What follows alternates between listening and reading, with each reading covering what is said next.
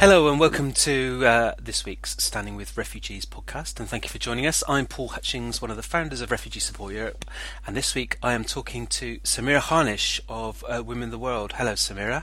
Hello. What an honour. Thank you very much for joining us. You were nominated for the Nansen Award, in fact won it for the Americas this year. Congratulations for that. And you met John at the ceremony in Switzerland this year. Yeah, thank you so much. Yeah, I had a good conversation with John. Yeah, and I mean, what a prestigious thing to be awarded. Well done. Tell us a bit about Women in the World and why the UNHCR awarded you this. Sure. So Women of the World is, I founded it in 2010 when I moved to Utah. My background is semiconductor engineer. I worked for one of the largest semiconductor in America for over 17 years as a senior engineer. So when I found a lot of refugees coming, special Utah is close to where I was living in Boise, Idaho, I start as a volunteer in there. I resigned from my job and started to be volunteer to help women from a different country that speak Arabic, so I could be as a medical interpreter.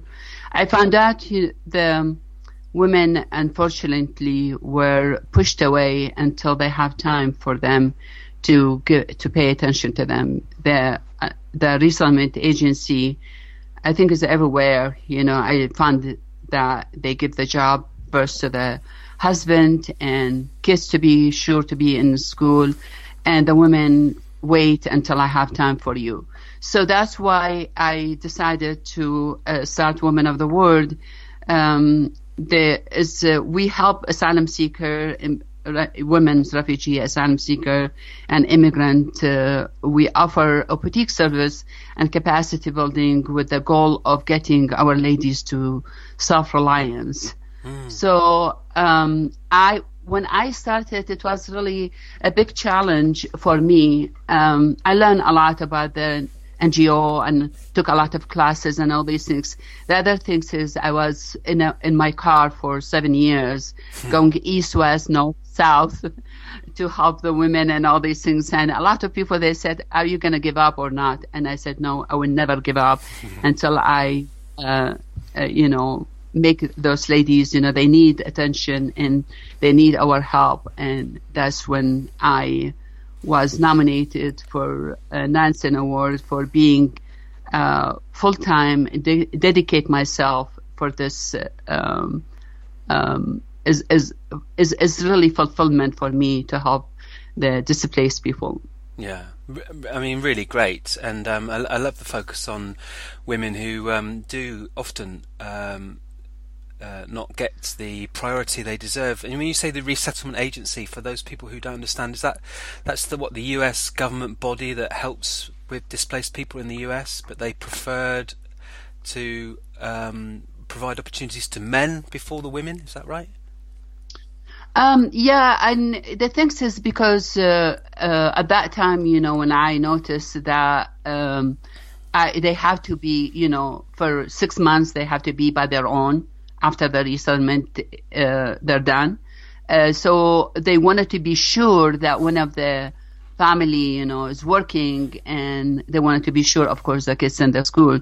So that's why I noticed, a lot of women, they come to me and they said, "We want someone to speak up for us, our voice, because I'm a doctor, I'm an engineer, I'm a pharmacist," or women that never worked in their country, but they wanted to work, and because one person to bring money is not going to be enough to take care of the bills and everything. So that's when I noticed that, for in the beginning when I started Women of the World.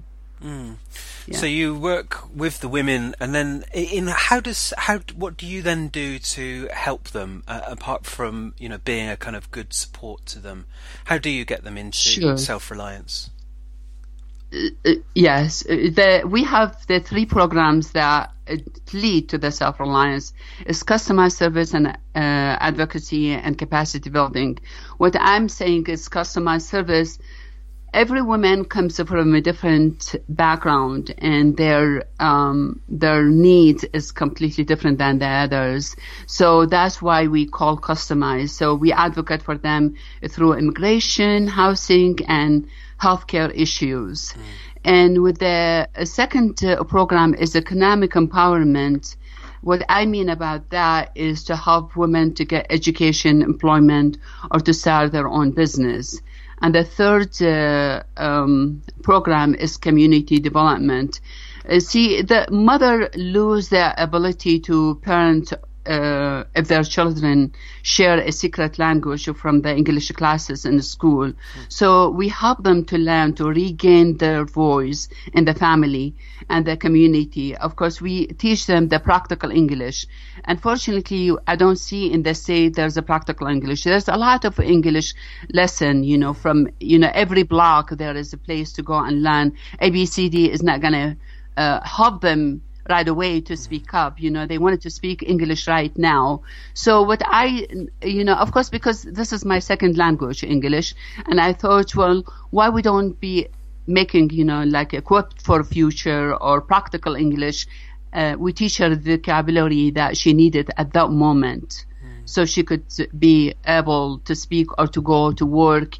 And the program I start actually like a pilot for a month and a half, and it was succeeding, for the women that start their job and still they are working. And this is one of the things. And the other things is, to build a community that, and women, you see them, they are very happy to come and meet in our, now I have an office in a couple of years.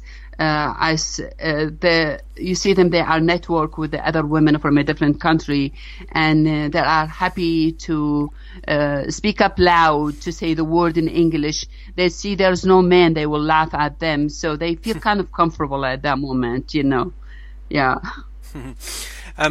When you're in those programs that you're describing there, what's the kind of biggest problem that you're coming up against, the biggest obstacle, the most difficult thing that you're trying to overcome? Unfortunately, with the Medicaid, in our country, it's really hard, to get the Medicaid. And when they are coming with full with the PTSD and anxious and or they are from the war, some, they hit by a bomb or something like that. You see, they wanted to go to the doctor, but there is no Medicaid, and we advocate for them to the hospital, to the doctor, to see if they lower the payment or to remove it completely. And we've been succeeding with that. When we go and we talk about this family, they don't have the money yet, she does not work yet, and all these things. I think I will say the biggest one is the language. When I have to go to every place like stores and company to speak about women of the world and tell them about the women, how they are resilient, they wanted to learn, they wanted to be working and help themselves and the family. So it's really hard for them, to hire someone they don't speak English very well. So that's one of the connection I build up, or the partnership build up to teach them really fast with the word that they need to be work. Like we even. In fact, we show them how to do the interview and how to write a resume or CV, and take them in there and see if a place like the customer service or to the a company or hotel as what they call it is to work like for cleaning rooms and all these things. A housekeeper.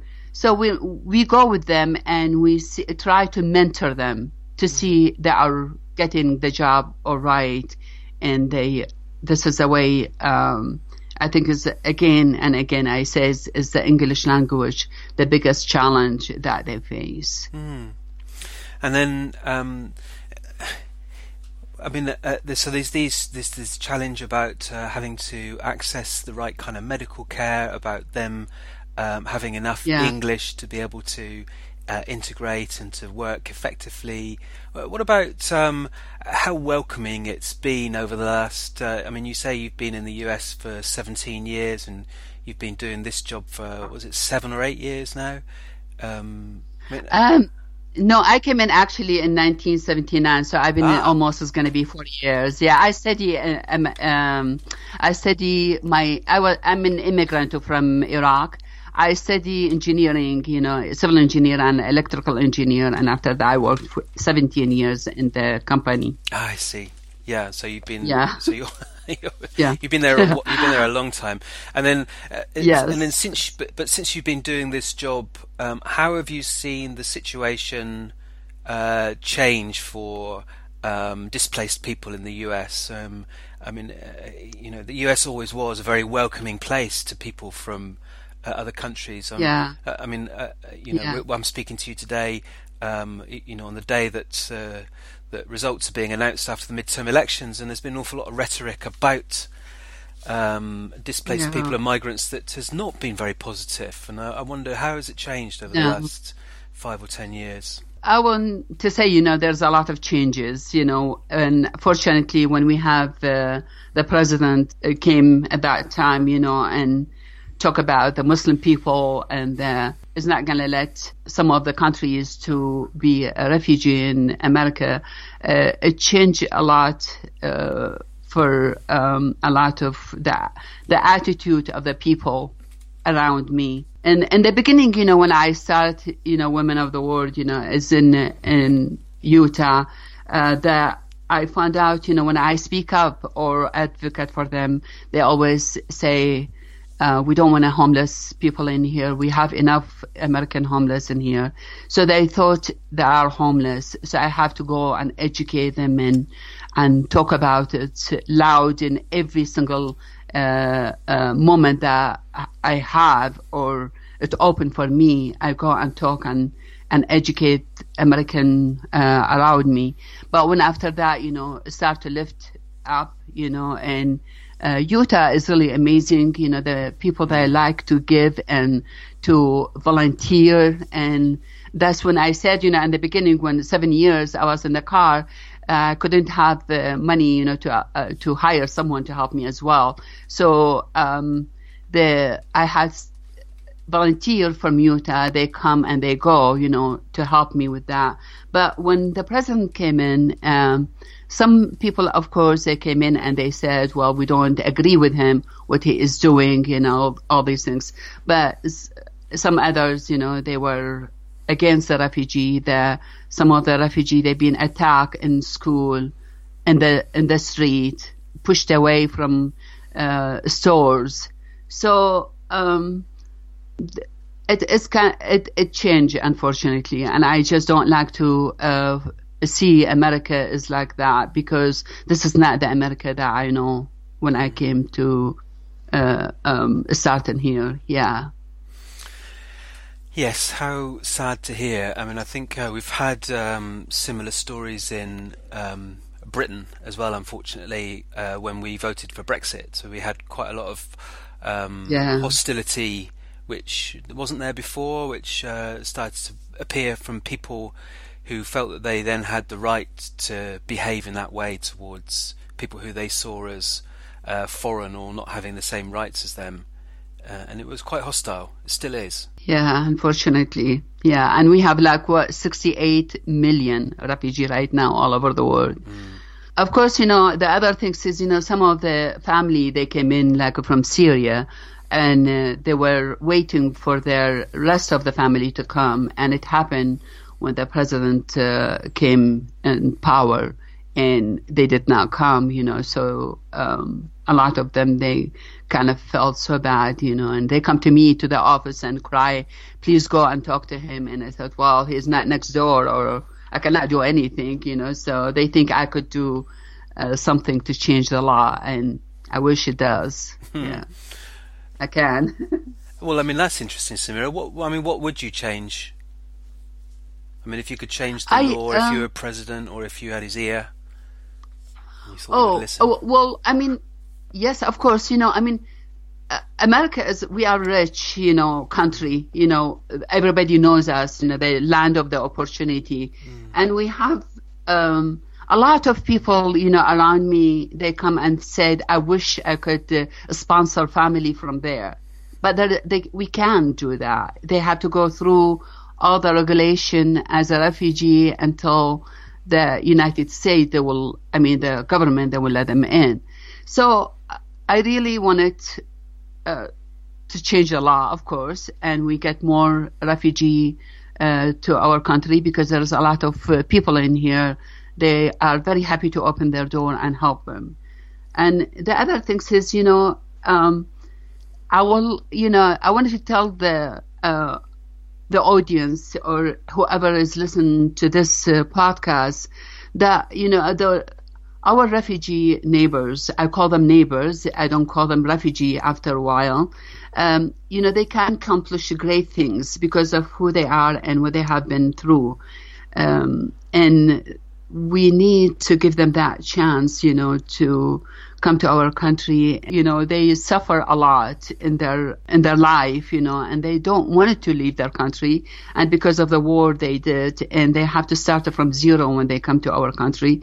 So they wanted to learn. They wanted to start their own business or start from zero to help their children and help themselves, So, and one of the things is we do every year too in December, we give a certificate for the women that reach to their goals, and that it will motivate the other women, to start their own, to learn English right away and go to college or to go to, to find a job. And, this is really a great a program that make a lot of women say, okay, next year I'm going to reach to my goals. And yeah, and this year, of course, we have it on December 8th, and it's always, we have this celebration in county building, and I would love a lot of people to come in here if they are hearing me in Utah. So you have a celebration on December the 8th in Salt Lake City? This is number 10. Wow. I remember the first year I gave 3 certificates for women. Last year it was 20, and every year it goes higher is because they get motivated and they go and learn and be independent, and they come and we give them a certificate to graduate. Oh, how lovely! Yeah. I mean, I'll post details of that when I do this podcast and put it on our website. But one of the things I find really frustrating is that we still need to make this argument, support more refugees and open our borders to them and help more to resettle. And there is this kind of moral argument, which is that, this might be the human, compassionate thing to do when people have got no other choice in their lives. And then there's also this, it might be in your interest, it might be in the nation's interest, because these people can contribute in exactly. many, many ways, which could be about creating businesses or, running great restaurants or bringing great music or being good neighbours. Exactly. It's so frustrating to keep making this argument, because it just seems self-evident to me. But, I mean, what do you think is the most effective way to change people's minds? Because we are on a mission to change people's minds, aren't we? We do have to do that. Yes. I mean, I'll never stop talking. I had, I think it's since the announcement about Nansen, I have more than 10 places to speak. And one of the things is I always have in my PowerPoint to show how much the refugee, when they come in here, they benefit our community. I have numbers as well. I have a result, I have details, I have pictures, I have stories. Even the women, they come with me and they speak their story. go on and I don't stop, shouting in my loud voice, In fact, I have a meeting with the governor tomorrow morning. Wow. You're based in Utah and Salt Lake City, and you said that was a welcoming place, and we've had a lot of support from there as well. What do you think it is about that, or is it very similar to the rest of the US? One of the things is, Salt Lake City is with the Mormon religion, and they call as a refugee, came in from the east of America to the west, and this is one of the things they spoke in their church, and they have a conference to say we need to help the refugee because they are refugee. So that's one of the things, actually, I will say is the benefit of their religion, that to stand up with the other people need, and that would make them support the refugee in here. Yeah, that's good. Yeah. You said that you've got the Nansen Award has given you a really good platform to go and talk to other people and spread the word, and you're talking to the governor tomorrow. I mean, really great stuff. Yeah. What other plans have you got, Samira, for the next kind of year or so? It's actually, I wanted to have a Women of the World shopping center.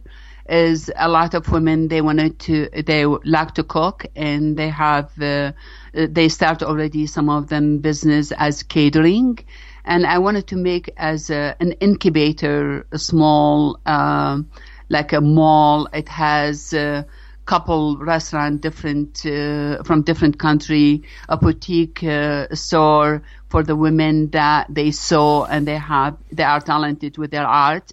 This is one of the things is I wanted to bring it to the governor tomorrow and see if he could support it, because with the funding is really hard. It's very challenge for us, because so far I don't take any funding from the government, but from the I will say from the private funder, here and there, we write a grant. So this is one of the things is really I wanted to make it as a one mall shopping center. People from a different country, they could come over there and learn about the culture from a different country by shopping from the center. So this is one of the dream I have. And the other things is I wanted to make it national and international Women of the World, because I just recently came in from Uganda. I was in there as a volunteer for 2 weeks, helping young women with fistula repair. And it was really a great moment to go in there and learn about them. And many women in here in Utah, they're coming from a different country as a refugee. They love to have Women of the World in their country to help the women, make our Women of the World bigger and better and stronger, And I hope I have the light for it. Well, yeah. Good luck. And maybe the next time we speak, I'll be speaking to Samira of Women of the World around the world, and that would be that would be fantastic. It would be great. Yeah. Yes. Yeah. Well, I wish you all the luck with this, Samira. It's been a real honour to speak to you, and what fantastic job. Thank you very much for talking to us. Thank you so much, Paul. I do appreciate that for having me in your show. Good. Well, thank you, Samira, for standing with refugees, and thank you to everyone for listening. We talk to someone pretty regularly and make it available to download. You can subscribe on Podbean and iTunes, download it there, find it on our website. Please tell us what you think. You can email me. We're also on Facebook, Twitter and Instagram. If you do a search for refugee support, you'll find us. And if you've got any suggestions about who else we can talk to, please let us know. Thank you.